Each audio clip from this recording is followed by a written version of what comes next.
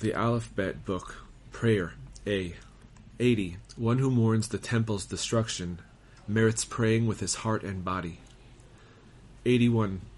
A joyous prayer is both pleasing and sweet to God. 82. When a person is humble, God will fulfill his prayers, even if he prays only in thought. 83. There are times when God won't accept the tzaddik's prayers on behalf of another person. This is because he knows that this person will eventually draw the tzaddik into his own sinful ways. 84. Thoughts follow only the one who serves God. This can be explained as follows. When a person serves God, he attracts and is trailed by confusing thoughts, more so than other people. Prayer. B. 1.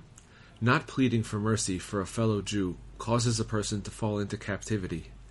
He can make amends by providing food for some living creature. 2. Prayer is most effective when one faces heavenward.